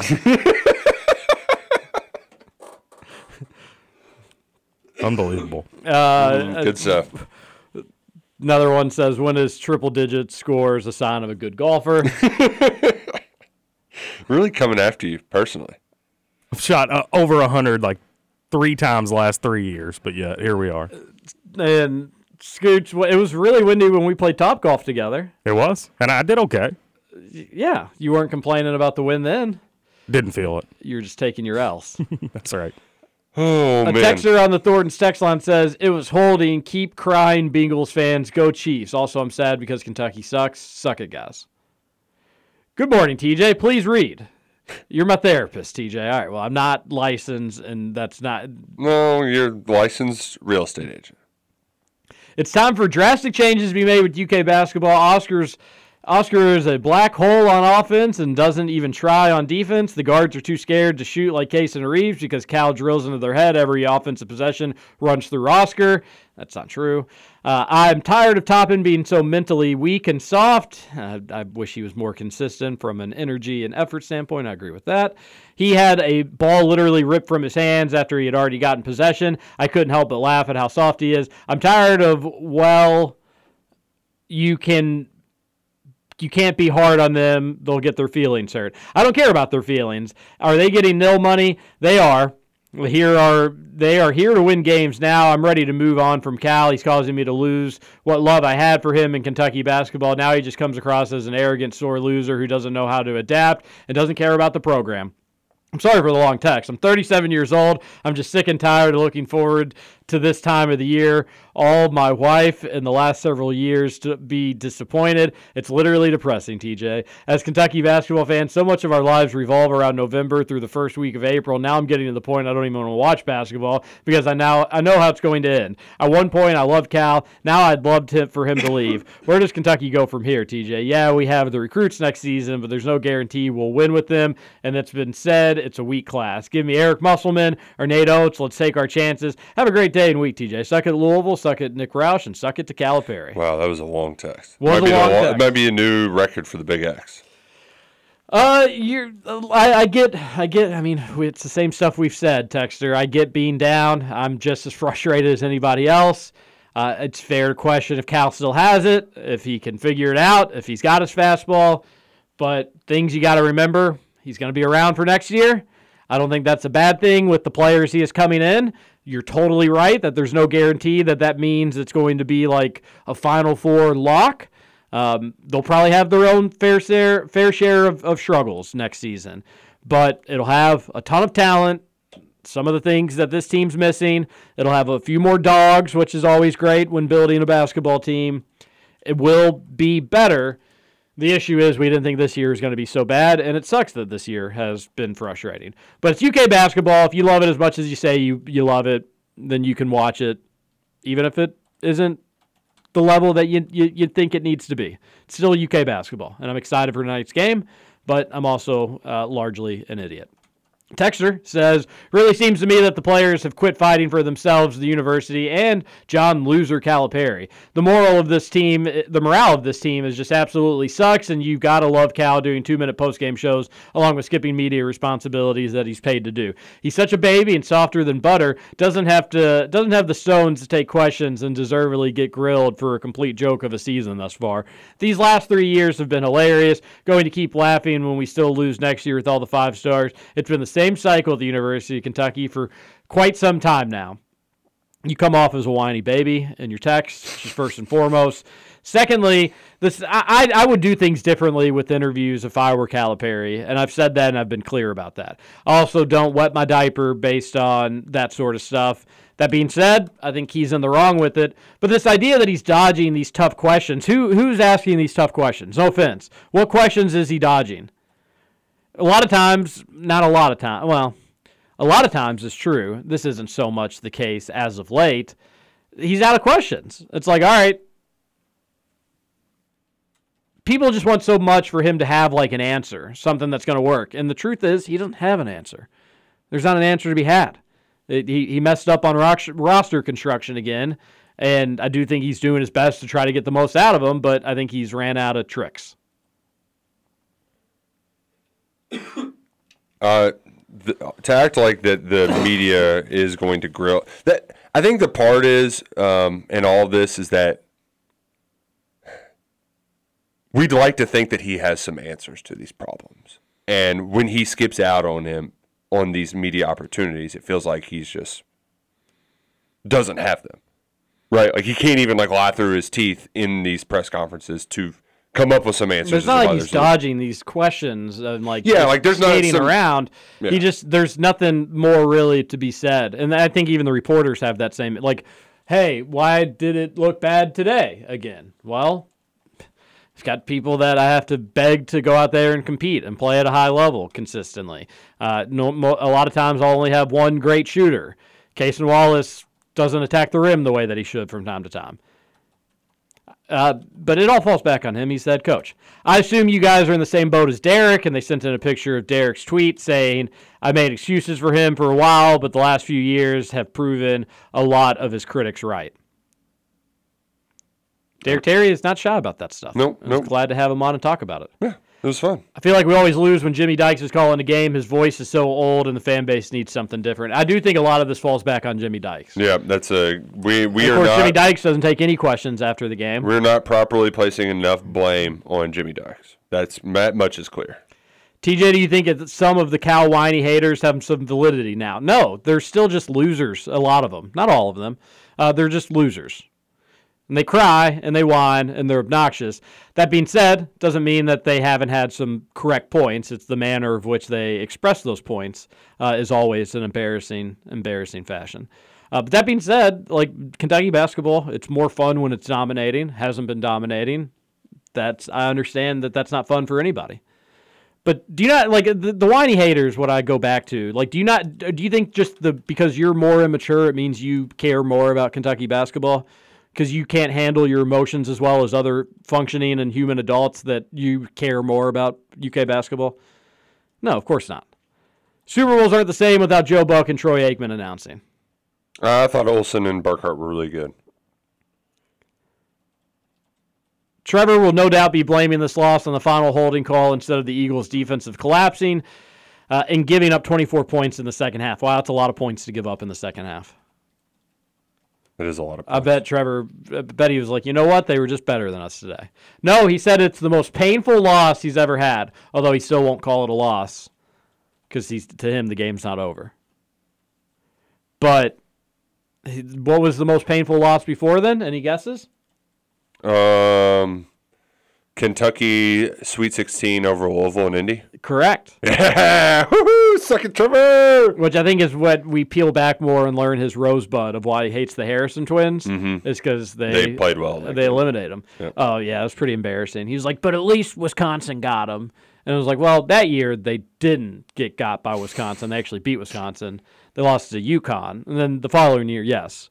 Imagine just being a Kentucky fan and being like, glad Virginia ended U of L, like, you know. Mm-hmm. Although it is very funny to make fun of how bad they are against Virginia. Like the 1 year, how many points were they up by with like 40 seconds left and lost?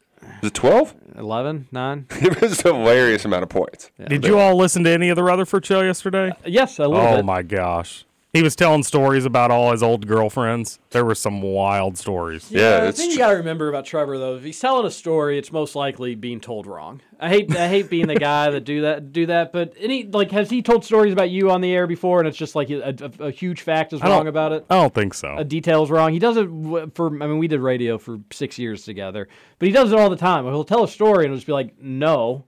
That's not right. Like, you got a huge fact wrong. I just wonder with all those X stories, like what huge facts he's getting wrong in those stories. And then you noticed how he started to squirm when Mike was like, let's get him on. We got to talk to these people. That's true. He did start to squirm. He was like, no, we're not doing that. Yeah. Not talking to them. It's like, oh, what are you hiding here, buddy? But it was great radio content, and I hope they do get him on and talk to him. That would be amazing. Texter says, so did Trevor for sure drive all the way to Arizona and back for the Super Bowl? He did not. Regardless of what the flight costs, I really feel like he'd be saving money on the flight versus driving over a day to Arizona and back when considering gas stops and having to sleep in a hotel. Trevor doesn't like flying. Yeah. He's a driver. He likes driving. It's comforting, relaxing to him. I don't blame him one bit. Also, like larger people, it's just, who wants to get stuck in an airplane?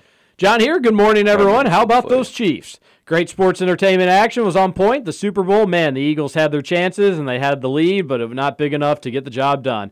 The hold at the end of the game was there on that last possession. Juju and Bradbury were involved on the play, and both said it was a hold, but that was not the only play that was questioned all night. Hey, either way, nothing but respect for Trevor and the Eagles fans. You have a good team, and you'll have more chances just like my Chiefs. On a side note, the Caps will bounce back. I'm staying positive. We will get healthy and go undefeated down the stretch in the regular season. That should be enough wins to get us back in the big dance. Hey, what do you think about all the UFOs shot down in the sky recently? Are you concerned? To be honest, I am a little. I hope and pray people all over the world, especially the leaders, make great decisions to not do something stupid. Anyways, the KRC crew is the best. Thanks for making my mornings awesome. We'll get to go talk to you later. John, you're right. We are the best. Appreciate you saying that. #1 sports radio show in Southern Indiana regarding UK athletics.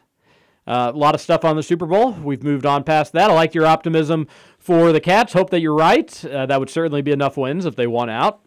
That'd be a lot of fun, too. Did you all see Juju Smith's Valentine's card? I did. Hilarious. That was pretty funny. Stuff.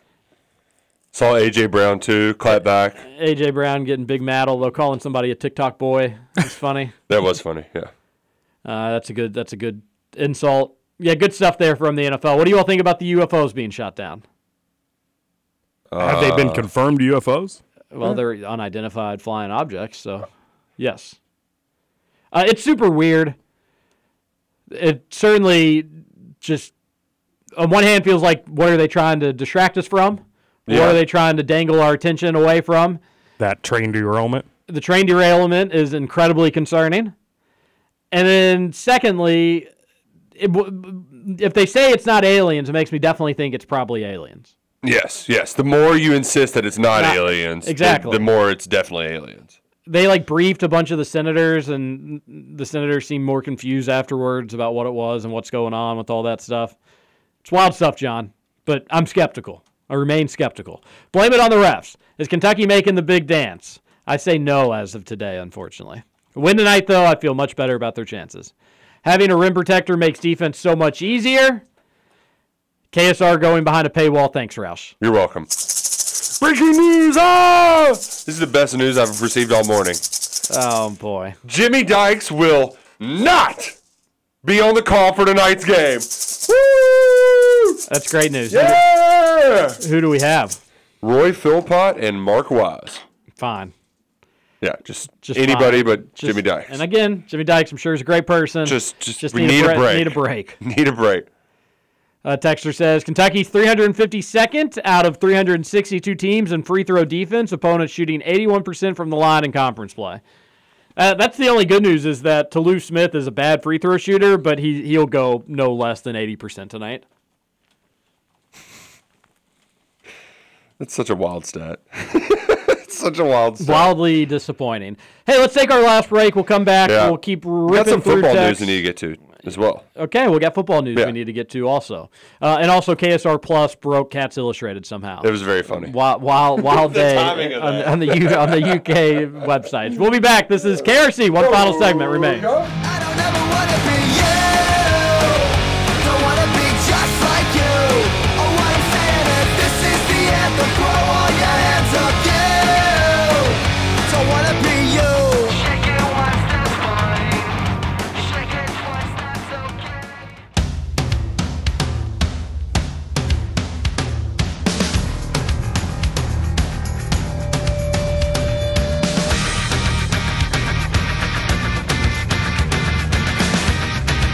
Welcome back. One final segment. Kentucky Roll Call here on Big X Sports Radio. Salsaritas, 2 locations in Louisville, Middletown, and St. Matthews. Middletown has a drive-through. If you've got any plans this weekend, keep Salsaritas in your mind for catering needs. You can do it all online on the Salsaritas app. You're going to want to download that app even if you're not doing catering. You'll scan it each and every time you're at Salsaritas, get rewards, get free meals, get discounts. It's great. Their other location in St. Matthews. Just all around good food at Salsaritas. Roush, there was some football news. Yeah, there was a lot of football news yesterday, surprisingly. Closer to home, I think first and foremost, the most important news is that one running back, Ramon Jefferson, has been cleared or has received another year of eligibility from the NCAA. He started his career coached by Liam Cohen at Maine back in 2017. Now he'll get a chance to play for Liam Cohen in 2023 at Kentucky. He was the All-American transfer from Sam Houston State, an FCS All-American that, they were calling him Mighty Mouse last offseason. He was expected to be probably the guy to get most of the carries in Chris Rodriguez's absence the first 4 games of the season. 2 carries into his career, boom, torn ACL. So he's still rehabilitating it, and I think, to be clear, TJ, I don't know. There's a lot of unknowns surrounding Ramon Jefferson. There just are. Moving up from the FCS level, how's he going to be after injury? But it is just important that you have a second kind of big body between him and Ray Davis. Okay, you got 2 of those guys. Wilcox could be a star, but you don't have to lean on him right away. And then McClain is a receiving option. So having depth in there is important. And now you've got 2 very experienced guys with a lot of production, just albeit at other schools. Yeah, I've been clear throughout the whole process. It's good news, and he seems happy. Seems like he's on the road to getting back, and I know that's not the way he'd want to end his college football career. My expectations will be incredibly low for him. Pretty much anything of substance will be more than I'm expecting. My expectations weren't even all that high before the injury just because I don't know anything about him, and it's not against great competition. And that's not to say that he couldn't be good and that he couldn't make a name for himself at UK and in the SEC. Your background doesn't matter so much. Look at Childress on the other side. He's doing a lot of really nice things. Right. But especially after the injury, I mean, some people can't come back from that stuff. Some people come back at 75%. Some people can come back from 90%, but that 10% makes a big difference. So I think there's a reason Kentucky went and tried to get the best running back they thought they could get out of the portal. They were able to do that with the Vandy transfer. And they've got some other options, some younger options that they feel good about. Mm-hmm. If Jefferson can be the tough runner that they think they may be getting out of him, and he can be healthy and ready to go and get some tough 2-3 yard carries, great. That'll be awesome. I'll be excited to see it. But even if he doesn't contribute in a big way, this was good news. Yes. Makes them happy. Makes me happy. Everybody's happy. Yeah. And the one thing I did like about his previous tape was he showed an ability to make some explosive runs, and that's not necessarily what you get from Ray Davis. So it could be nice to have a little bit of a shakeup, even though he also does play with some physicality. But not gonna. That feels like what's a good way, like just extra gravy. You don't like gravy though, so what's an extra little side? You don't like coleslaw either, which is kind of like a. Nobody likes coleslaw. I love coleslaw. It's great. It's like an extra side of Salsaritas chips. You're just getting, like, you think, oh, I'm out of chips. No, you can just go back up to the counter and get some more chips. He's more chips. I'm in on that. Okay, so we've got more chips. Maybe more Salsarita seasoning. Seasoning. That's what it is. He's the extra seasoning. Everything's already good. You're happy, but extra seasoning, and that's great. Exactly. So he's going to be the extra seasoning for this upcoming football team, who is ranked in the top 25 of SP+. And the thing that I really like about SP+, it's less about like, oh, here's a headline, Kentucky's preseason top 25. You can find, like, it does a good job of weighting you versus opponents. So the thing I just love, all right, what's the spread going to be in these games? So in 7, I guess it would technically be 8 of the games because the FCS won. Kentucky be favored in 8 of next year's home games. Okay. Which is 8 of the games total. It was 7 when I counted it up, and I think I excluded the FCS one when I did. But they'd be a slight favorite over Louisville, slight favorite over a few teams. So I did find it remarkable, too, that Louisville would be a double-digit favorite in 6 of their games. But, I mean, their schedule's horrendous. Absolutely horrendous. So something to keep in mind whenever Locke goes on his rant. Because Kentucky, not double-digit favorites, except I think once or twice. 6, 7, 8. So I was wrong. It is 8 in 8 of 12 of their games. They'd be favored. All right, that's pretty good. Not bad. Yeah. The one that's, I mean, it might surprise people. Being favored over Florida is just a weird thing to say out loud. Well, we've owned them. Almost as weird as saying out loud that Shannon Dawson's going to be calling plays for Miami. Very weird. Very weird. Hilarious. I'd be overly thrilled if I were a Miami fan. Yeah. They thought they were getting the Eagles quarterback coach. Instead, they got Shannon Dawson. Yeah. But the other... if the plays worked, they worked. If they didn't work, it's because somebody didn't do what they were supposed to do. You would have loved it. It would have worked. You would have loved it. But they did... I did enjoy... So the big news that I think it just applies to Kentucky, though, are our jokes aside about Shannon Dawson, and if it would have worked, you would have loved it. Which, by the way, he was very salty towards me back in my days. You've said that before, yeah. But nevertheless, the big news was that Todd Monken is leaving Georgia, and people forget that Georgia kind of won with offense this year. Like their defense was, I mean, it's still good. But very good. They were averaging 40 points and 500 yards a game this year. Georgia's offense used to stink. Mm-hmm. That was what was holding them back, right? Monken leaves after 2 titles in 3 years, and now they're promoting Mike Bobo, who Bobo is a journeyman coordinator. He went from Georgia to be the head coach at Colorado State. When that didn't work, he spent time at Auburn and South Carolina. He went to school with Kirby and Will Muschamp, and so now that triumvirate is back in charge. But there's 7 new play callers on Kentucky's schedule now. Georgia, Missouri, South Carolina, Louisville, Tennessee got a new coordinator, but Heupel calls the plays. But there's just a lot of turnover at offensive coordinator positions around. Alabama's another one. So, like, and you feel like Kentucky had one of the best hires out of all of them. So a lot of change, a lot of volatility in the SEC, and you just like where the Cats are going into the season. A lot of exciting stuff for UK football. We got to read more text. 502-414-1450 on the Thornton's text line. Can we stop grouping the COVID year into the tournament drought? No. I think that's a fair concern. But I remember asking Mark Stoops during the I forgot exactly how I phrased it, but it's like, well, but if you don't will people damn it, now I have a bad way of putting it. But, like, it's a COVID year, so it kind of doesn't count, right? You'll be get away with it. And he's like, it doesn't matter what we're dealing with. People will judge you for Well, this what texter happens. saying the tournament.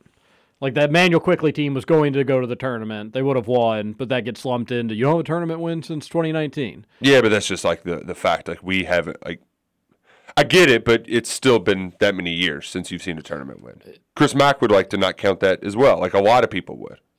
I agree that, I mean, it's just the reality of it all, but I do think there's, people know kind of what they're doing when they're doing it. That being said, though, it's still too long.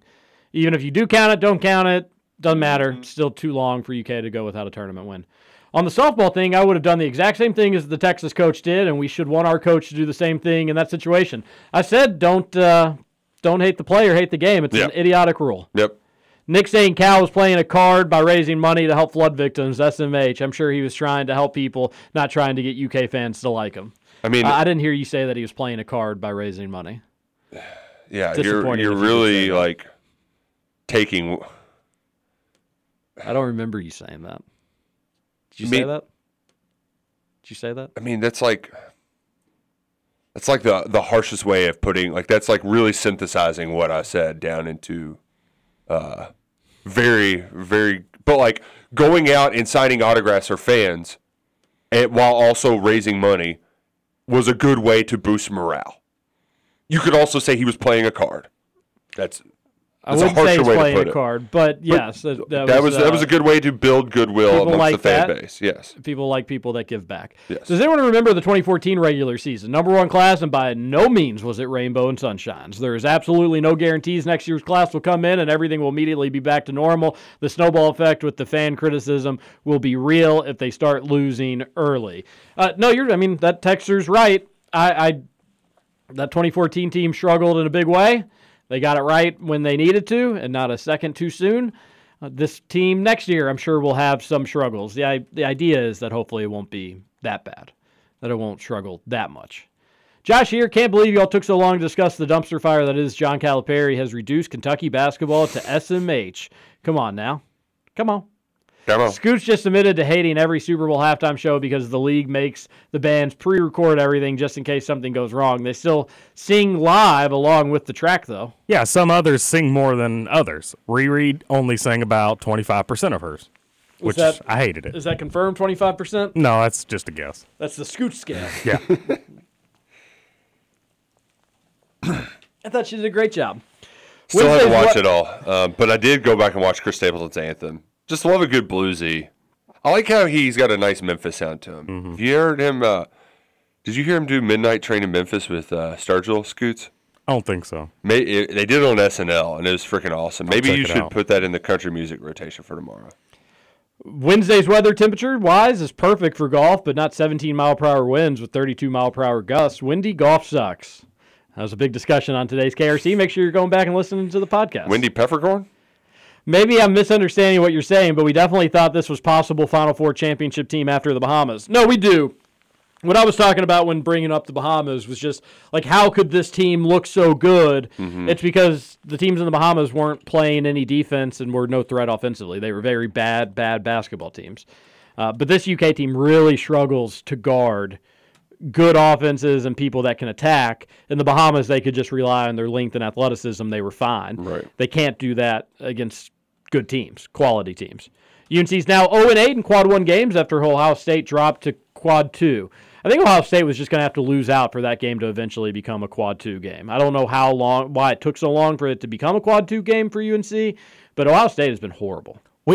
Pretty wild. I was thinking last night that we're in a spot where Kentucky, UNC, and Duke could all realistically miss the tournament this year. That's pretty crazy. Duke seems like they're going to be all right, but no, it's wild times. Really, really loved folks bringing back up Coach K's quotes from last year that he was never going to go to a game at Cameron Indoor this year.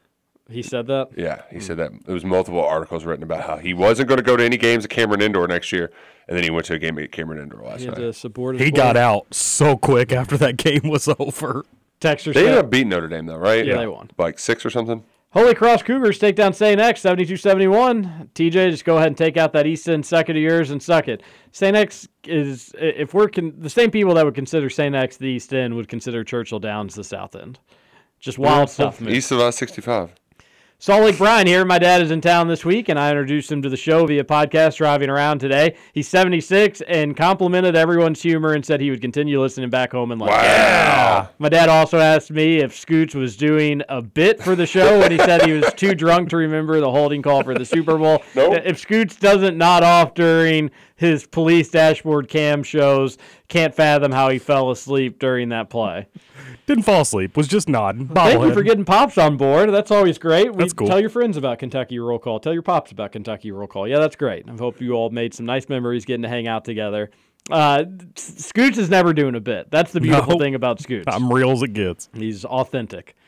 Everyone jumping on the quote about Toppin at the 3, if Reeves needs a rest, which is what the question was, there aren't many other options, especially if the Arrow's looking like a 3-star freshman like he did against Georgia. Yeah, he did not look good against Georgia. Yeah, the lineup stuff, people ran with that because it allowed people a chance to bash Calipari for doing all that stuff. I do agree those are not the lineups we need, but as if this is the first time Cal has ever said he needed to play people more. Come on. Indiana Tim, Bozich out here equating Louisville's new banner to the unforgettable banner IU 75 banner is laughable. What? Date night for my rom-com. Date night is the which date night is that? Is that the one with Let me look it up. Yeah, we need to look it up because I think I've seen this one. Oh, it's Tina Fey and Steve Carell. Yeah, that's kind of fun. I actually don't know if I ever saw that movie. Yeah, it's fun. Fun enough. Okay. It's good, cheap. Like, oh my gosh, how are they getting involved in some sort of crime syndicate? Gasp. No, spoiler. Mark Ruffalo, Kentucky's kicker, is in the movie. That's a wild move by Bozich. Bozich, big KP guy, though. Nothing worse than thinking about Scoot's passionate lovemaking with some teen Indiana Hoosier mama. You didn't have to think about it. Yeah. That's on you. Another texter says, you've got mail. Another John here. Good Valentine's morning, everyone. Man, we are getting close to game day. I wish we were here already. Got some good news about today, John. Tell me, gentlemen, when Valentine's Day is no longer a big to-do. I mean, I've been married to my wife for 13 years, and we have been together for a total of 16. I do buy maybe some candy or flowers, but other than that, I do not go overboard. I think after 5 years, you should already know how to show love every day instead of once a year. Do you all agree? Got to go talk to you later. Love it, John. John, your point in the Big Scoot's talking point, like nobody is thinking that like, all right, I'm going to show just a minimal more effort today on Valentine's Day, just a chance to spoil, do a little something special. Yeah, you can do that every day though. You can spoil every day. Yeah. How so? You buy flowers, buy candy, you can buy flowers cards. And candy every single day. Sure. Wouldn't that lose its specialty if you do it every day? Yep. Then what would be I'm the not saying special thing? every day, but the option is there to do it every day. I know, but then it wouldn't be special if you did it every day. But if you did it, I don't know, once every couple weeks, it's going to be special every time. Yeah, it's not going to lose its luster. Nobody's saying don't do that. We're just saying on Valentine's Day, another reason to do it. I'm with John. Wow, Roush, how did you graduate any intellectual institution? You, my friend, are big old D-dumb. I wonder what I did this time to be a big trivia old D-dumb. yesterday. Another texter says, good morning, TJ. The coach's show was useless. Hugo should have been playing earlier in the season, so he'd be confident now. He's good at shot blocking. I understand don't put stock in what Cal says, but I also think based off how the season has gone compared to how things Cal has said, it shows he's out of answers for the season. I do agree with that. What grade would you give Cal's coaching job this year? I'd give him an F. Just seems like it's worse than the 19 and 16 years. There are 9 and 16 year. I do think this season is more frustrating than that 9 and 16 season, which is saying something. Because there was at least a little bit of apprehension going in, whereas this one we were thinking Final Four. Yeah, I'd also just give him an F. I think coaching-wise, he's doing okay. I don't think it's like an X and O's F job, but you have to mix it all together. This season shouldn't be this bad. Wow, Roush, another texter said, if you pay attention to the game and you don't hear the announcers, sorry, you all don't understand basketball enough to know where you need someone to tell you what's going on. Mute and radio broadcast works fine. You all are goobers. You're making our point for us. You are the goober. Nick complained about a 2 seed is KSR to the max, SMH. Seeding matters, but these days we have to factor in whether a player freaks the team out by telling them they're all about to possibly die or suffer another vague tragedy. Yeah, I can't wait for the story this time next year where it's like, before the 2022-2023 season, Oscar brought out some tarot cards and showed each player exactly how they were going to perish. You never know what behind the scenes is going on. This team doesn't seem to love each other or play well for one another. They don't seem all that excited just to be playing basketball. Is that a locker room issue? Is it nothing? Is it the fact they don't win a lot? Who knows? But again, does have to fall back on the head coach. He is the person overseeing all of it. Remember how much the fans complained about Keon Brooks? They all wanted him to leave. A lot of people did. Nick saying we can't overlook what Oscar did in the past. Nick doing that with Cal. Yeah, not really, no. But it's also been 8 years since Cal's been to the Final Four. It's also a little different just because I think Roush's point is that, like, Oscar ideally get back to being dominant. It was 3 games ago, 5 games ago, 6 games ago, last season, National Player of the Year, where some of the issues with Cal, I mean, that's the reason why he's still around is what he did in the early part of his tenure. My overall point was that, like, it's because Oscar's going to have his jersey in the rafters, and he should have something to show for in March. Cal's jersey is going to be in the rafters because he has something to show for in March. He has multiple things to show for in March. He's put banners up there. Texter Kirby says, anything more gratifying than triggering Roush and getting him to scream about how wrong I am and then having him naming 4 or 5 players he would take over Oscar right now at center, even though he was the only consistent National the Player of the Year. Don't play silly games with silly articles if you don't want to get the mud, Roush. Kirby coming after Roush. And I, for one, love it. He's going back to how you ended the show yesterday. Do you want to end the show with yelling? Suck it, Kirby! Oh! There we have it. All right, predictions for tonight. We got an update in our little scoreboard game nobody cares about. Scoots is winning 7 points. Roush in second with 6 points. I'm bringing up the caboose with 5 points. So, Scoots, what's your pick? Y'all are all over me. I better get on it. I'm going to take Mississippi State tonight, 78-76. I think it's a close one. And I don't know any of their players, so just give me the one we talked about who sucks at free throws. Totally Smith. Yeah, him. Baloney. Mm-hmm. Roush, who you taking? I'm taking the Cats. Okay. Taking the Cats because I'm fading myself, fading my own brain, taking the Cats and Oscar Tshiebwe. Okay. Do you have a score? Kentucky. Doesn't really matter. You're only 71-69. You're the only person taking UK. I will take Mississippi State. I hope to be wrong. Really hope to be wrong. There does seem to be, I've got a weird gut feeling that the Cats may pull it out tonight, so that makes me a little bit more optimistic. They need it. They desperately need it, but I think just they've kind of let go of the rope, unfortunately, with this group. So I will take Mississippi State 67-59. And go ahead and give me Shaquille Moore for MVP for the Bulldogs. Everybody have a great Wednesday. Enjoy the game. Go Cats. We'll be back tomorrow, 7 a.m. to talk about it. This is Kentucky Roll Call on the Big X.